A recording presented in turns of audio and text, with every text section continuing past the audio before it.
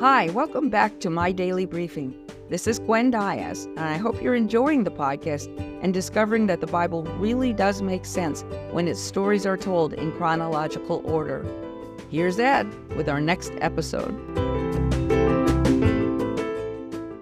Hi, this is Ed. Let's go right to episode 89, titled A Physical Challenge for the New King. You can find these events in 1 Samuel chapters 10 and 11. When Saul was anointed as the king of Israel, most of the people were very enthusiastic. They brought him wonderful gifts, but a few people refused to accept his leadership. Saul wisely chose to ignore them, and he returned to his hometown. God sent several brave men to accompany him and protect him. At that same time, the king of the Ammonites decided to attack a city in Israel called Jabesh. He surrounded the city with his troops.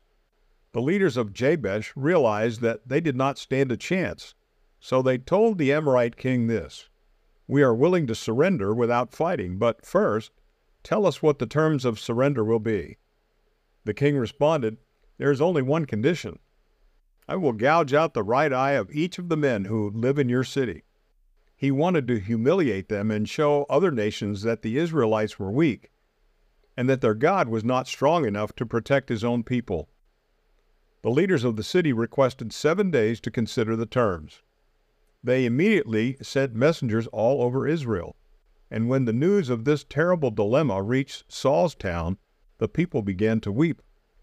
Saul had been working all day in the fields. When he returned, he was puzzled and asked, "What's going on? Why is everyone crying?" The people shared how the Ammonite king had threatened the people of Jabesh.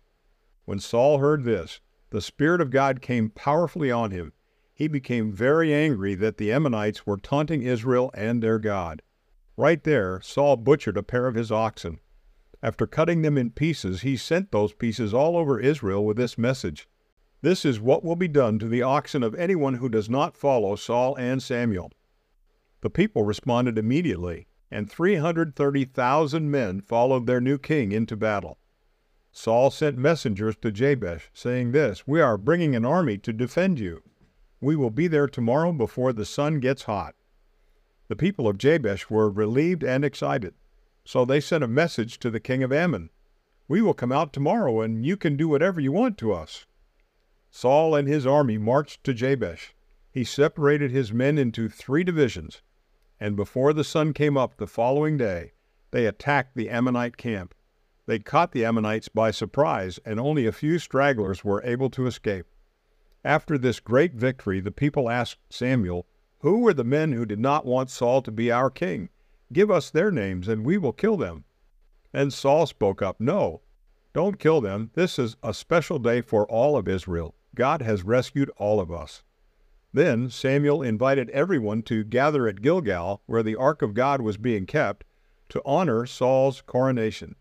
There they offered sacrifices to God and held a great celebration for all that God had done through their new king. Think about it. Do you realize that not all anger is sinful?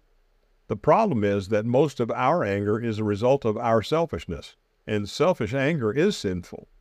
Saul's anger against the Ammonites did not come from a personal sense of hurt or insult. It came from a righteous concern for what was important to God. If we stand up for God, He will stand up for us.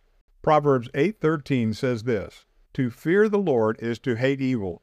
Then God adds, "I hate pride and arrogance, evil behavior, and perverse speech." Now go and have a great day.